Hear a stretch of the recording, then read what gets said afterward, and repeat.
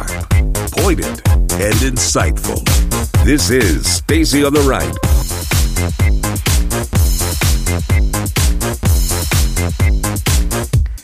Welcome. Hi.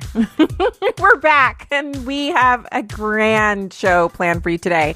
I want to give a special shout out to everyone who actually enjoyed the big Tankalicious display from the president last week on July 4th weekend.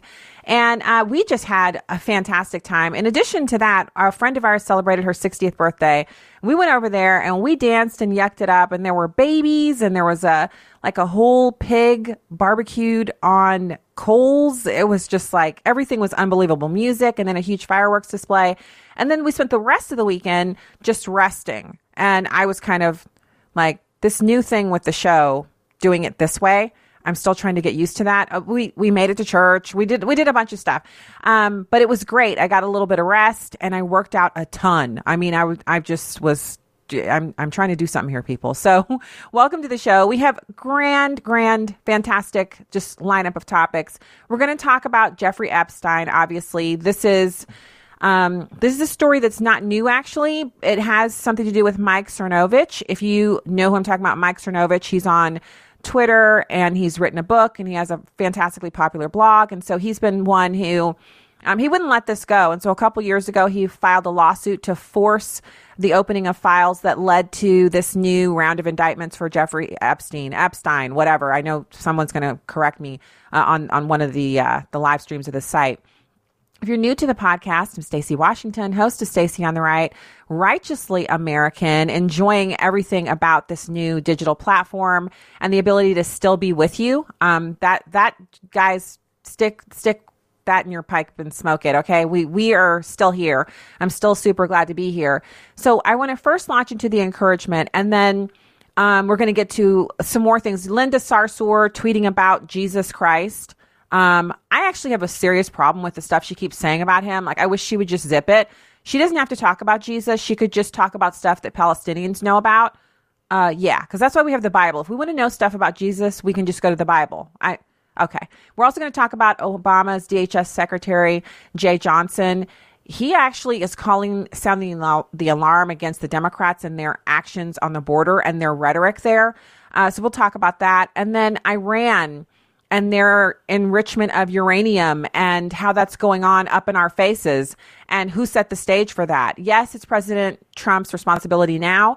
It's his administration. It's their job to clamp down on it. But who put us in the place where we're right here? So we'll talk about that a little bit. So today's encouragement is Romans 9:17 through 18. And in that portion of the Bible, as you know, that is where Pharaoh is having his heart hardened. And the reason that that's happening is what we're going to discuss today. So if you're anything like me, you might have thought when you first heard the story of Pharaoh having his heart hardened, you might have thought, so God hardened his heart to prepare him for the destruction that came, afterwards. Romans 9:17 through 18 says, "For scripture says to Pharaoh, I raised you up for this very purpose, that I might display my power in you, and that my name might be proclaimed in all the earth. Therefore, God has mercy on whom he wants to have mercy, and he hardens whom he wants to harden." So first off, I'm not actually a theological scholar, and I don't want people to argue with me about this, because the thing that I want to discuss is not actually about whether or not it was a bad action on God's part to harden the heart of Pharaoh. Pharaoh's heart was already hardened. He was raised to believe that he was the God of the setting sun, and that he literally could control things in time and space by his mind or by telling people what to do. So he had an incorrect view of himself. He was a pagan, obviously, and he expected human beings to worship him. And if they didn't, they could be killed. So us arguing about whether or not God was mean to Pharaoh is kind of immaterial here. The lesson that exists for us is a fantastic one, and that's what I want to get to. So the hardening of someone's heart, this doesn't just happen in, the Bible and historically, where hearts are hardened towards what God wants to happen. This is something that can happen to us right here, right now. Take the instance of your alarm clock going off. In the morning when your alarm clock goes off, if you hit snooze, repeatedly day after day after day, you are basically hardening your heart against what happens when you hear the alarm. The alarm is supposed to prompt you to, first of all, turn it off and then get up. That's why you set the alarm. But if you continually hit the snooze button, or if you just ignore it, after a while, you become hardened to the sound of the alarm and you can actually sleep through it. And I know, I'm not the only one this has happened to, where you set the alarm and you're so exhausted and you're used to turning it off or ignoring it that you sleep right through. And then the next thing you know, you're like an hour late for whatever, or you wake up at the time you're supposed to be there. And essentially, you've hardened yourself to the effects of the alarm. But that's not the only example that exists. And if you think about it for a second, this can happen with almost anything. So think about working out. You want to work out, let's say 3 days a week or 5 days a week. And when it's time to work out, instead of going and working out, you start, checking email, check your phone. And before you know it, the time you allotted for the workout has elapsed. And now you have to go on and do your regular thing. You got to go to work. You got to do whatever.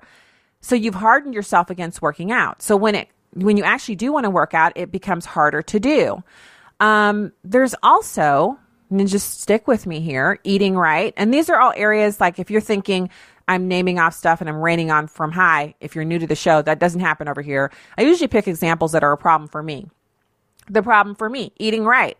When I choose not to eat a salad, when I know I haven't had my allotment of vegetables for the day, and instead I choose to eat a brownie, I'm hardening my heart against making the right decision in that area. So my heart can become hardened towards right decision making in any area. And the key for us to take away from the story of God hardening Pharaoh's heart is that we don't want our hearts to be hardened against right decision making. So the key is to choose God's way and refuse to allow our hearts to be hardened in disobedience, because we're risking the danger of, after your heart becomes hardened to it, it's more difficult to actually complete the task well, to do the right thing, to be obedient to God's word. And I thought this was so it was eye-opening for me when I'd never seen it presented in this way. So I hope it's encouraging to you. Obviously, any place that we find ourselves in, because we're the sheep and our Father in heaven is the shepherd, Jesus is our shepherd. And when we find ourselves in a situation where we realize my heart is hardened to the truth, my heart is hardened to something that I should be doing, we need only cry out to the Father and say, hey, can you help me out of this? I've gotten myself in the ditch again, but I need your help. And he is just and faithful. He will always deliver. He'll always rescue us. But the easier path is to be obedient and not harden our heart. So you hear the alarm, shut it off, get up. You're supposed to work out at 7:30 or 9 or whatever you set for yourself, or after work, just go do it. You're supposed to eat right. You haven't had a salad all day. The choice on the menu is salad or that fantastic European style pizza. You pick the salad, save the pizza for the weekend, whatever. That's how we can keep our hearts from being hardened. Because none of us want to have the same end that Pharaoh had. Because he was clearly and obviously outgunned, and he was still like, I'm the guy on the setting sun and I'm not going blah, blah, blah, So there it is. So now I want to pivot over, and that's the encouragement. I want to pivot over to Linda Sarsour. So it's been a while since I've talked about this chick here on the show, and she's annoying to me in a lot of different ways, but specifically right now, she's discussing something that she's ill-equipped to opine about, and that is Jesus Christ. She's controversial in and of herself. She's an American citizen who chooses to wear the headscarf of oppression, and she's a Palestinian American activist. And now on Twitter, she got into a big, dust up with a bunch of actual Christians and Jewish people because she asserted that Jesus was actually a Palestinian. I know you guys are probably putting your stuff down and, taking off your earrings because you're ready to fight, but hold off a second because people already took her down. She actually received a lot of blowback online on social media, and she decided to fall back.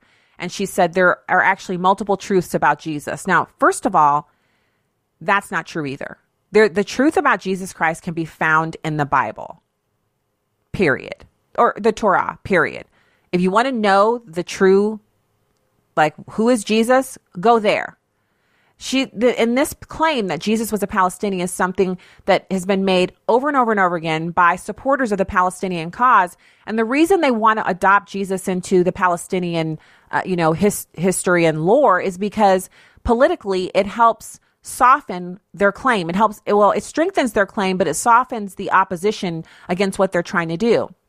She tweeted out, Jesus was a Palestinian of Nazareth and is described in the Quran as being a brown, copper-skinned man with woolly hair. Now, I don't argue about what Jesus Christ looked like because I feel it's immaterial. His looks in his physical person, that was a temporary condition that he assumed so that he could identify with us as human beings and understand our plight. And he did so beautifully. And so the body that he chose to be born into and the family that he was born into and the way that they looked is immaterial to what he did when he died on the cross for our sins. So I choose not to deal in the minors.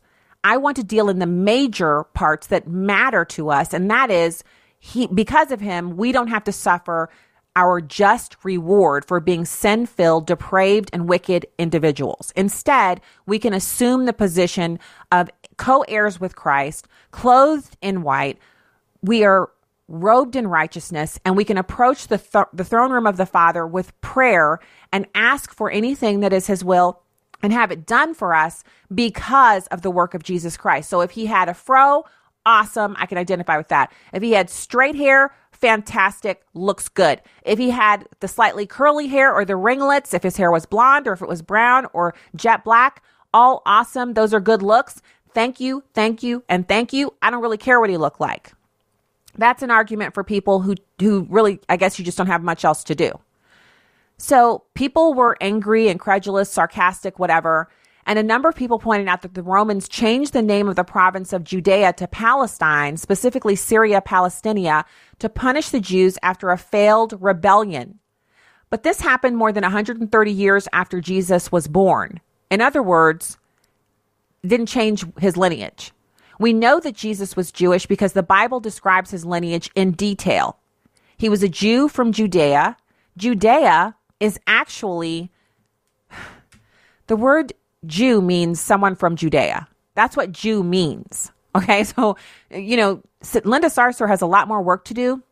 If she wants to convince anyone that Jesus was Palestinian, she has to change almost all of history, and she has to change it from multiple different extractions, Jewish and Roman, and she can't get it done. This is a woman who can't leave the house without a scarf on her head. She's not allowed because a man told her she has to wear that scarf on her head. So if she can't accomplish walking outside with her hair uncovered, how is she going to change the entire genealogy of Jesus Christ? I could end there, but just listen to a little bit more. The American Jewish Committee weighed in and responded. Their quote is mentions of Judea in the New Testament, 48 mentions of Palestine in the New Testament. So Judea is mentioned 48 times. Palestine is mentioned in the New Testament 0. Palestine was only applied to the region by the Romans in 135 BC. And they told her to crack open a history book because it would blow her mind. And a lot of other people had really catty, kind of really actually awesome responses to her. My big thing with her is the only antidote to people who want to change history is to know the history. And if we're going to be effective advocates of Christianity and the truth and the American way and everything that we believe in, righteously American, we have to know the truth ourselves. We have to be informed and we have to be able to rebut these kinds of scurrilous claims. It's lunacy on a level that you kind of think to yourself, where does she come from? What possessed her to she is driven by a desire to create something that has not yet existed, which is the nation state of Palestine in the modern era, recognized as such by superpowers such as the one she happens to be blessed with citizenship in.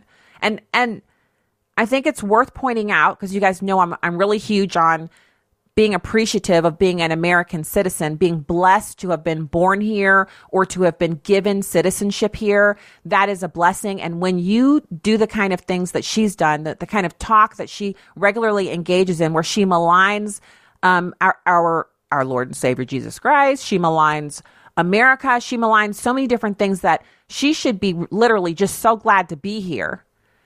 It's worth pointing out that she doesn't have to be here. If she thinks Palestine is such a fantastic place, she should go there, wherever that is, and become a citizen of that. Yes, I said it. She doesn't belong here.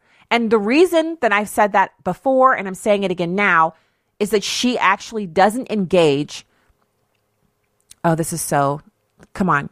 She doesn't engage in the American experience from the perspective of an American. She engages in it from the perspective of someone who is still a citizen of this fictional place, Palestine. And because of that, it makes her, kind of like our enemy. It puts her in a position where she's like fighting us, trying to bring a perspective into our view that really none of us are interested in. So as we're preparing to go to the break, I want to just point everybody to, if you're thinking about sharing the show, if someone says to you, I can't find Stacey on the Right, or what happened? The most important thing to share is listen.staceyontheright.com. And the reason is because when you go there, you get the podcast and all of the show notes. Now, the show notes are, the show notes have the links where you can click through and read the stories that I'm talking about. You can also share those. So if you're just tuning in, I was kind of touching on Linda Sarsour and her ridiculous tweets about Jesus Christ and how he was Palestinian. We know that's not true. You have to deal in facts and the truth. Make sure that if you hear something like that, you quickly put it down. It's a lie, and it should never be allowed to stand in your presence. All right, we'll be back with more after this. Keep it here.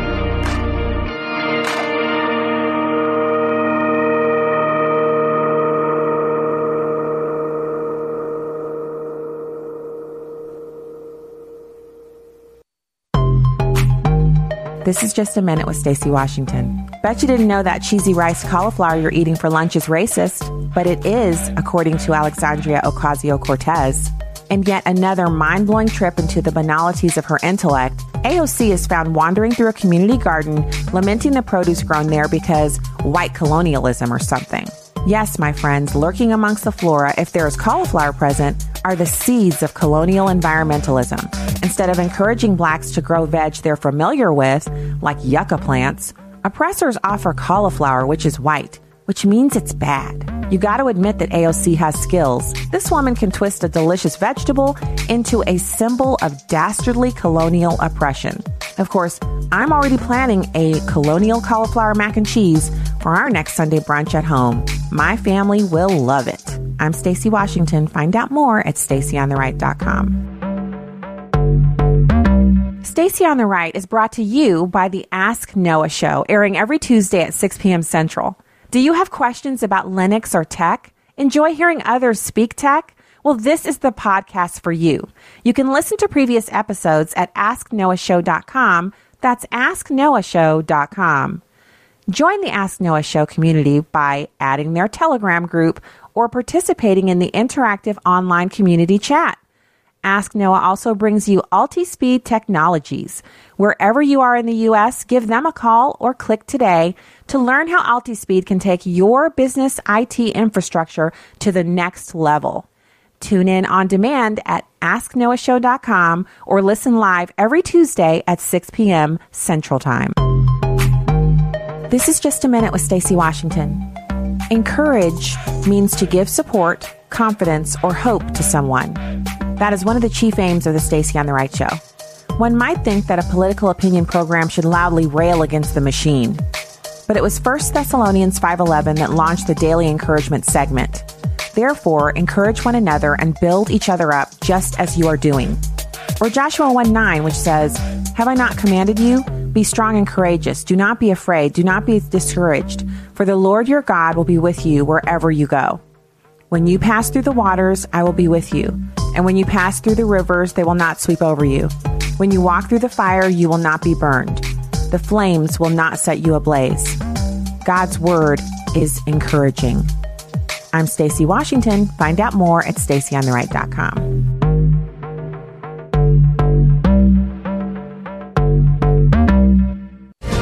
Welcome back to Stacey on the Right.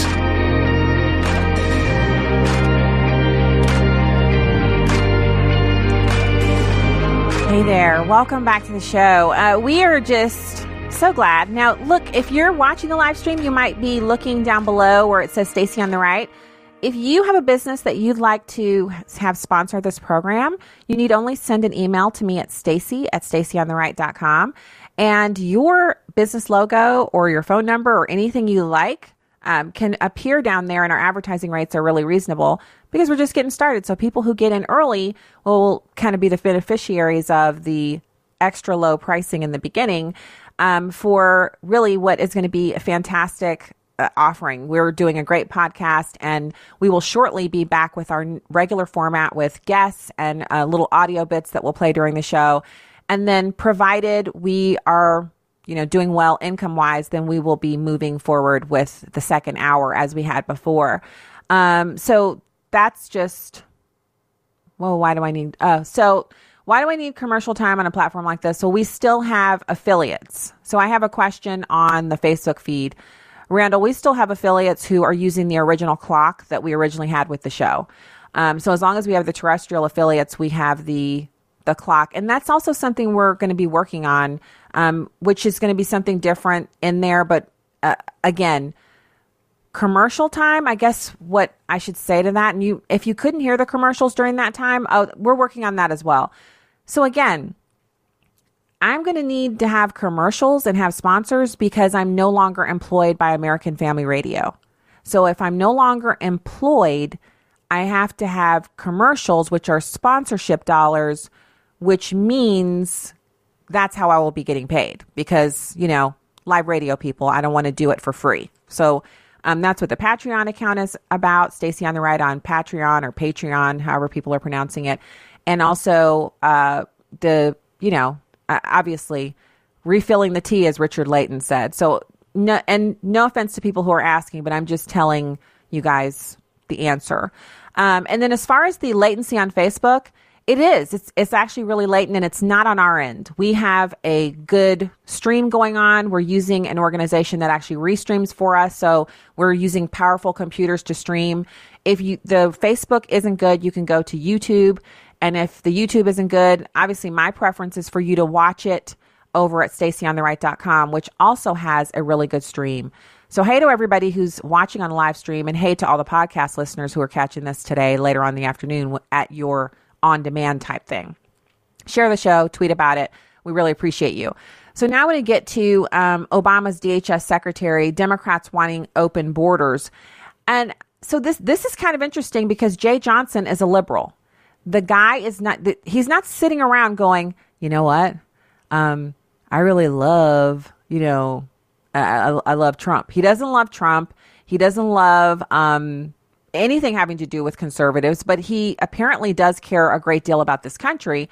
And what he really wants is to have an opportunity to not see the country torn down, which is what having an open border down there is doing.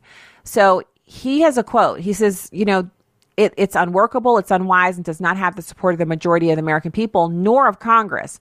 Now, if you've never seen Jay Johnson, he happens to be of the permanent tan, and he's a former DHS secretary from Barack Obama's administration.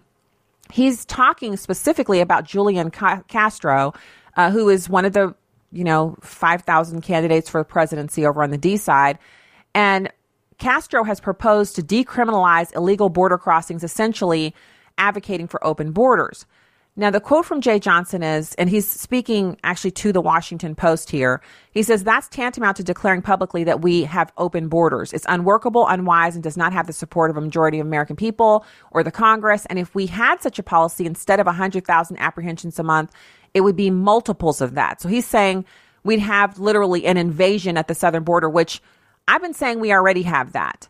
Now, other 2020 candidates, including Senators Elizabeth Warren, Kirsten Gillibrand, Kamala Harris, as well as South Bend Mayor Pete, they've all embraced the proposal as well, which means they're actually outside of what Americans will vote for. Now, I don't know how Democrats are going to step into the polling box or the booth or step up to their little, electronic voting machines and pull the lever for someone who says they literally want to open the southern border of the United States. 8 of the more than 20 candidates have actually expressed not just general support or some support, but explicit support for open borders. Senator Cory Booker actually said he would virtually eliminate immigration detention if he were elected. Notice his poll numbers are so minuscule, he's not even in the top running anymore. So the crisis at the southern border has actually gotten to a place where we have the highest 1 month total in 13 years. In May, we took in more than 144,000 illegal aliens. Now, numbers of immigrants who are seeking asylum in the United States actually dipped in June, but it doesn't mean that we're out of the crisis. We've got to have a policy that respects America's sovereignty and gets these people to stop coming here for something they think they're going to be able to receive that actually isn't available to them. It is not available to them to come here and become American citizens simply by virtue of the fact that they're dragging somebody else's child here. And that should be something that everyone is against. So turning to Iran, Secretary of State Pompeo made some statements about Iran they shouldn't have been able to enrich uranium in the first place. And I have to say, oh my goodness, he's right. Why were we allowing them to enrich uranium in the first place? And this is where President Trump always talks about bad deals, where previous presidents have made bad deals. Previous administrations have been weak, and that's why we're in the place where we are now. And there's no issue that better demonstrates this besides the southern border. I say the southern border is issue number one. Issue number two that supports his thesis that bad deals have been made repeatedly is our relationship with Iran and their ability to enrich uranium at all. So on Monday, Iran exceeded the amount of low enriched uranium that's permitted under the 2015 nuclear deal. Now, admittedly, President Trump dismantled that deal, but instead of them trying to do something to get back in President Trump's good graces, they're now actively on a path that kind of points to me like they want to be at war with us. Secretary of State Pompeo is underscoring key criticisms of the agreement, including the fact that the agreement allowed the regime in Tehran to continue enriching uranium in the first place. Now, Pompeo alluded to the fact that the Obama administration and its negotiating partners caved in on a position the UN Security Council had maintained for almost a decade. He also suggested that any new agreement acceptable to the Trump administration would not allow Iran domestic enrichment capacity. So he goes back in history, pointing back to 2006, where the UN Security Council passed 6 resolutions requiring the regime to suspend all enrichment and reprocessing activity. It was the right standard back then, and it's the right standard now. New White House Press Secretary Stephanie Grisham also agrees with what Pompeo is saying. The quote from her is that it's a mistake under the Iran nuclear deal to allow them to enrich uranium at any level. We have to restore the longstanding non-proliferation standard of no enrichment for Iran. Now, it's the International Atomic Energy Agency, which confirmed on Monday that Iran, in line with the plan that the regime first announced back in May, has passed the 300 kilogram limit set in the Joint Comprehensive Plan of Action, or JCPOA, for its stockpile of enrichment, which is actually enriched to a level of 3.67%, if you're aware of what all that has to do. Again, we're at a place where the president's hand has been forced by a bad deal made by Obama. And Obama didn't have to make this deal, but remember, he was the bower and scraper. He loved bowing and scraping to Iran. He really loved going to the Middle East and showing them the top of his head. And when he would do that, it would empower our enemies. They would feel like, look, we've got the president of the United States bowing down to us. And so they would act as if they then had more leverage than they really had. And this is the same thing we've seen with Mexico back when before President Trump actually put the screws to them and told them, look, if you don't, this is so funny. He told them, look, if you don't do something about the border, we're going to put some tariffs on you. And all of a sudden they found the wherewithal to do something about the border. Now, are they doing everything that I think they should do? No, not even close, but they're doing more than they were doing. And in the big scheme of things, if we're going to believe in incrementalism and the benefits that can come from saying, I'll take this hill, and then I'll go for the next hill instead of saying I have to have everything all at once and never getting anything, then yes, it's a success. So we go from someone who bowed and scraped to someone who literally will squeeze your hand so hard you feel like fainting, and liberals are upset by that. I don't know about you, but I think it's awesome that the President of the United States said last week, we have big, beautiful tanks and we should show those off. And so he brought some tanks out. He brought out some, amazing flyovers. And he said, let's get this thing on. Let's show people what America is really made of. He's also said, I don't like bad deals. This deal with Iran is a bad deal. We're out of it. He said, you know what? Look at this deal we made with the Paris Climate Accords. This is a deal that would transfer $60 trillion of American wealth to foreign countries who haven't earned anything. So I guess I'm going to go ahead and pull out of this deal. And the reason the liberals are screaming about it is because all of these deals, if you take the sum total of all of this nonsense and you lay it out in front of yourself and assess all of it, you understand that they're trying to destroy this country. They're trying to put us under the boot of Iranians and Mexicans and anybody else who has a boot they want to put on us. Trump is saying, not only will you not put your boot on us, but how about you take a look at these tanks? And oh, do you hear the sound of those jet engines? That's freedom you're hearing right there. Do you see the excitement of Americans when they see their jets flying overhead, the jets their tax dollars pay for? That's what you're going to be dealing with if you try to come at us. And oh, by the way, do you smell that JP-8? That's the smell of freedom. So why don't you get some of that or back off? That is what is being said here. That is what the president is trying to get across. And so if there's ever a big, I don't know, if you're trying to understand it, let me put it that way. If people are trying to understand what the president is doing, the best way to do that is to kind of first reorient yourself. If you're liberal and you're thinking, I just don't get what he's doing, take a step back for a second and think about how you defend your own family. And maybe as a liberal, you don't feel very defensive of your family, but I don't believe that. Because I know plenty of people who are liberals, Democrats, progressives, but when you start talking about their kids, their demeanor changes. All of a sudden, they've got something that they want to prove. They want their kid to be the best. They want their family to be well thought of, and they don't want anyone harming them. That's the reason why a lot of Democrats own firearms, because they want to be able to defend themselves. So I don't buy into this idea that Democrats are somehow immune to the feeling of wanting to protect themselves and to defend something that they love, like their family.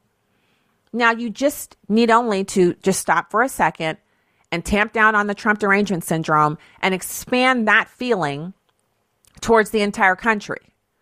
And if you believe in the brotherhood of nations, the brotherhood of citizens, of people who live in the same country and pay taxes to the same government and are part owners in the same military and are really, we all have the same experiences here as Americans. Yes, they're varied in a lot of ways, but the majority of our experiences are the same.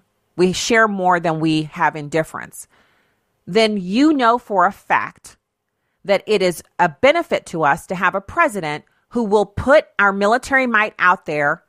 And as we celebrate the birthday of our country, he says, you know what, get some of this. Get some of that. See those jets flying overhead? They could be flying over your head. Don't act like you don't understand. Those jets could be flying over your country. That was the message there. If you don't understand it, I'll put it for you another way. We are not afraid to defend ourselves. We're not afraid to show off a little bit of military might. Go on YouTube and check out all the videos that are homemade videos of people who, anytime an aircraft tanker is anywhere near the United States, they send a drone out or they go out in a helicopter and they fly over it and they take video of these, aircraft destroyers and these warships. And they do that because they want to have a piece of what really it's theirs anyway. All of these things, again, they belong to us. These are our fighter jets. Those are our pilots. They're Americans. Those warships are ours.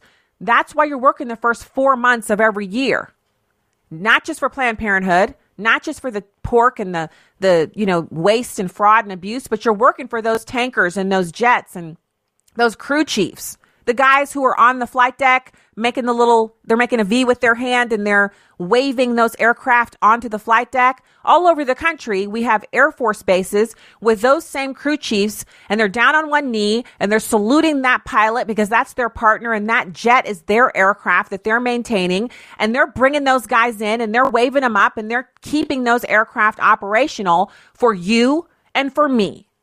And I'm actually ready for millennials.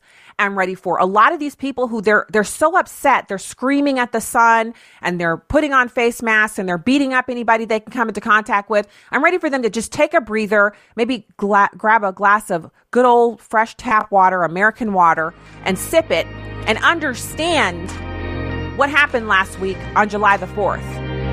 That was all your stuff the president showed off. He wants you to be happy about being a part of this country and to appreciate what you're paying for. That's what that was. We'll be back right after this.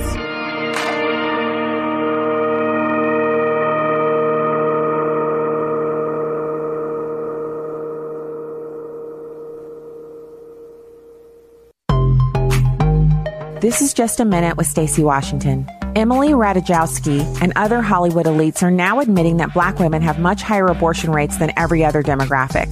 Instead of admitting that Planned Parenthood targets society's weeds, which is white supremacist code for Black people, for extermination within the tradition of its founder, Margaret Sanger, famous abortion defenders are making this spurious claim.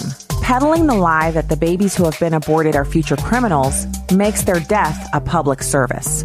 This means that white liberals believe 40% of Black babies will grow up to be criminals.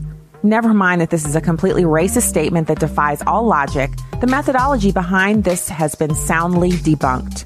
Never mind that analysis by John R. Lott and John E. Whitley show abortion actually increases crime. No matter what, Democrats just continue to lie and kill the babies for money. I'm Stacey Washington. Find out more at StaceyOnTheRight.com. Stacey on the Right is brought to you by the Ask Noah Show, airing every Tuesday at 6 p.m. Central.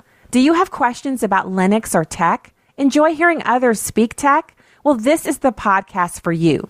You can listen to previous episodes at AskNoahShow.com. That's AskNoahShow.com. Join the Ask Noah Show community by adding their Telegram group or participating in the interactive online community chat. Ask Noah also brings you Altispeed Technologies. Wherever you are in the U.S., give them a call or click today to learn how Altispeed can take your business IT infrastructure to the next level. Tune in on demand at AskNoahShow.com or listen live every Tuesday at 6 p.m. Central Time. This is Just a Minute with Stacey Washington. Bet you didn't know that cheesy rice cauliflower you're eating for lunch is racist, but it is, according to Alexandria Ocasio-Cortez. In yet another mind-blowing trip into the banalities of her intellect, AOC is found wandering through a community garden, lamenting the produce grown there because white colonialism or something. Yes, my friends, lurking amongst the flora, if there is cauliflower present, are the seeds of colonial environmentalism. Instead of encouraging blacks to grow veg they're familiar with, like yucca plants, oppressors offer cauliflower, which is white, which means it's bad. You got to admit that AOC has skills. This woman can twist a delicious vegetable into a symbol of dastardly colonial oppression. Of course, I'm already planning a colonial cauliflower mac and cheese for our next Sunday brunch at home. My family will love it. I'm Stacey Washington. Find out more at StaceyOnTheRight.com. Welcome back to Stacey on the Right.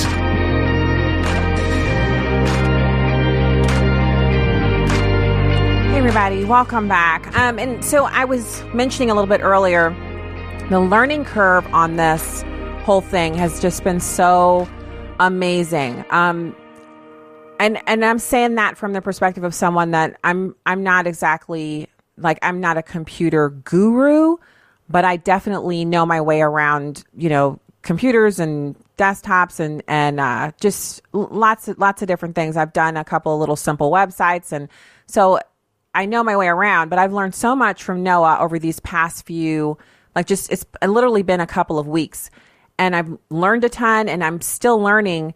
And I think one of the things that I think what we figured out about the sound has something to do with the way that I have everything run, because we were trying to kind of basically, literally contract termination, 1 week off to kind of figure out what to do. And during that week, we were setting this up. And then we launched the podcast on the Monday after. So 1 week off. And then now we're kind of working the bugs and the kinks out. And we think we figured it out. So tomorrow we should have something even more interesting going on here that's going to be much closer to what you're used to. but please work with us. And I know it's kind of like we're halfway between a podcast and a broadcast because we're doing, like I said, we have these little commercial breaks and all of that. And we're going to figure that out so that it's much more streamlined and that it works for the program. So just stick around. Please, work with us here. And then also, I just want to give one more shout out to everyone who has partnered with us through Patreon. If you're one of my Patreon partners, you're fantastic. Thank you. And also for people who've gone to the PayPal link and for people who've mailed something over to us at the mailbox. That's been fantastic. And we are just so grateful for that. I can't tell you how strong the attacks have been from the enemy. So I'm not talking about people emailing me. I've actually had very little of that. I just had a couple of emails of people gloating about me not being on AFR anymore.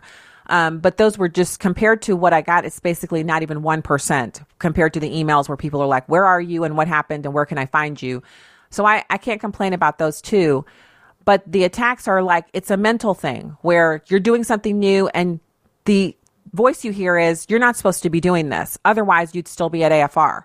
You shouldn't be doing this. Otherwise, you would still be there. So we're actually going to do a show where I spend a segment or two talking about what to do when you get the boot or what to do when you're told to go. I'm not sure exactly what we're going to title it, but it has to do with some of the things that I've realized over this past couple of weeks.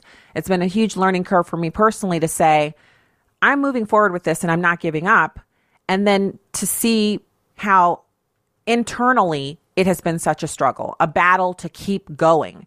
So that's all going on behind the scenes. And, I'm not telling you that because I want you to feel bad about it. I'm telling you that because there has to be someone else. I mean, in a country like ours where so many different, there's so many different jobs, so many different situations. There's someone out there who's just like me, who's just recently been made kind of unemployed, sort of in a way. And they're going through this too. And so I want you to not give up. I want you to hear what I'm saying, that you will hear you're not supposed to do that, or you weren't good enough, or the reason they let you go is blah. And all these reasons keep flooding in. And it's in I'm washing dishes, or I'm loading the dishwasher, or I'm cooking, or I'm just sitting, just taking a couple of minutes off. And then that's when I start hearing this voice. Do you know why they let you go? Because this.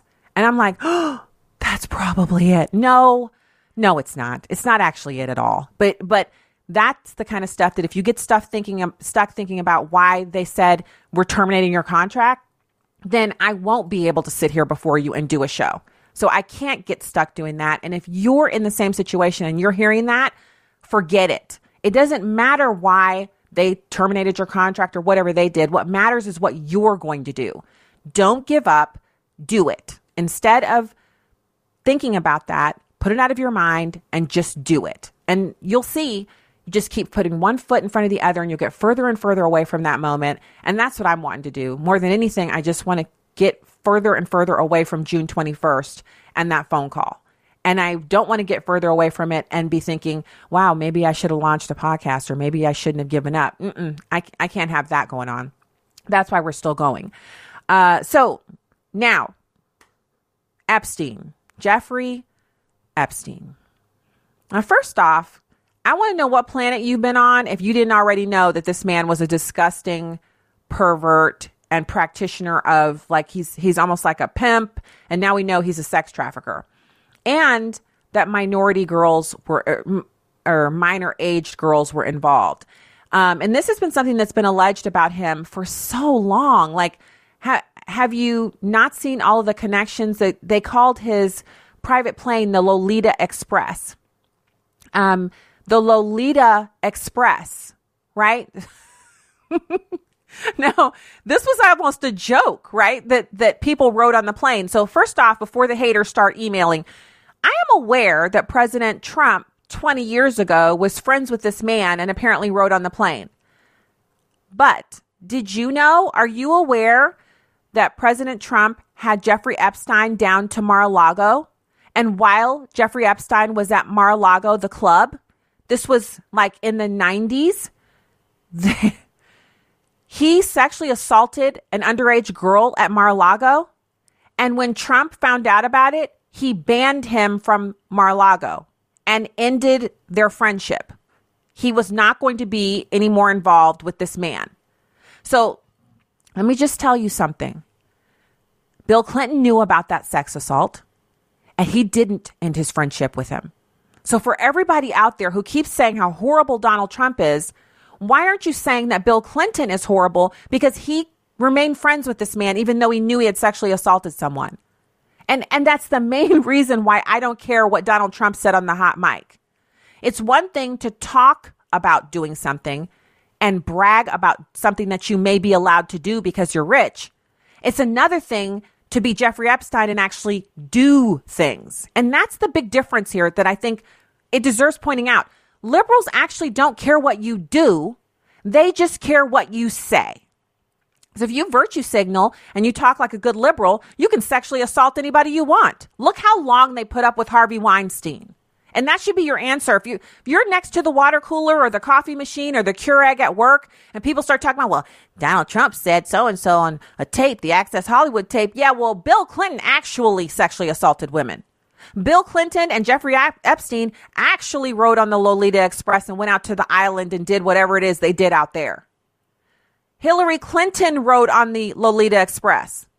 I mean, even if you say you write Bill Clinton off because you've always known he was a sexual deviant and a pervert and a sexual assaulter, and you just are never, ever going to have anything else to do with Bill Clinton, how does Hillary Clinton ride on a plane that's nicknamed the Lolita Express? How do you justify Joe Biden squeezing the shoulders of 12 and 13-year-old girls and standing behind them and massaging their shoulders while their parents look on and uncomfortably instead of the parents putting him down on the ground?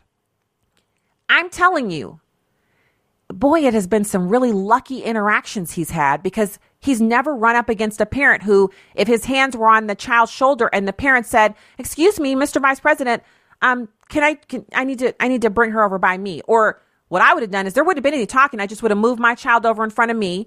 And then if he said, "Oh, no, I want to stand next to her," I would have said, "No, you're going to stand next to me and we're not going to be touching." Okay. I mean, I don't understand how that went off all those times, all these videos. If you don't believe me, go to YouTube and put in Joe Biden shoulders, Joe Biden touching, Joe Biden sniffing. I mean, you can just type his name in and videos just come up for days and you can watch all these videos of him touching people. And I don't know what else went on. I don't care. How do you excuse that? But, Donald Trump said something nasty once on a video. Oh, is that the world you're living in where everybody is so pristine and clean that they've never said anything bad when they didn't know anybody else was listening? Because if that's how you're living, I commend you. Tribute to you for just being in that rarefied atmosphere where the rest of us we only dream of living there. Never said anything bad or untoward, never said anything that you wouldn't want on a hot mic. Come on. My hat is off to you. But again, it's not that, is it? What it is that liberals are fine with you doing almost anything as long as you say the right things. As long as you're like, well, there are 9,400 genders. They're like, yeah, I'm a sex trafficker. We don't want to hear about that. As long as you believe about the genders, we're good. Right? That is that is what is going on here.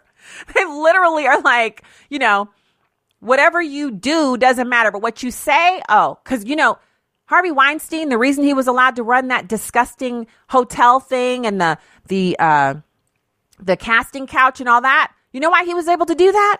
Because he gave money to the right politicians. Because he made movies about things that degrade popular culture. And while we're on the subject, last few minutes of the show, how many of you in the audience have ever heard of something called VidAngel? So I'd heard of it a few years back, and I'd actually said I was going to sign up for it. And then I heard that they'd gone into bankruptcy and there was probably something wrong. And then I recently discovered it again and we signed up for it.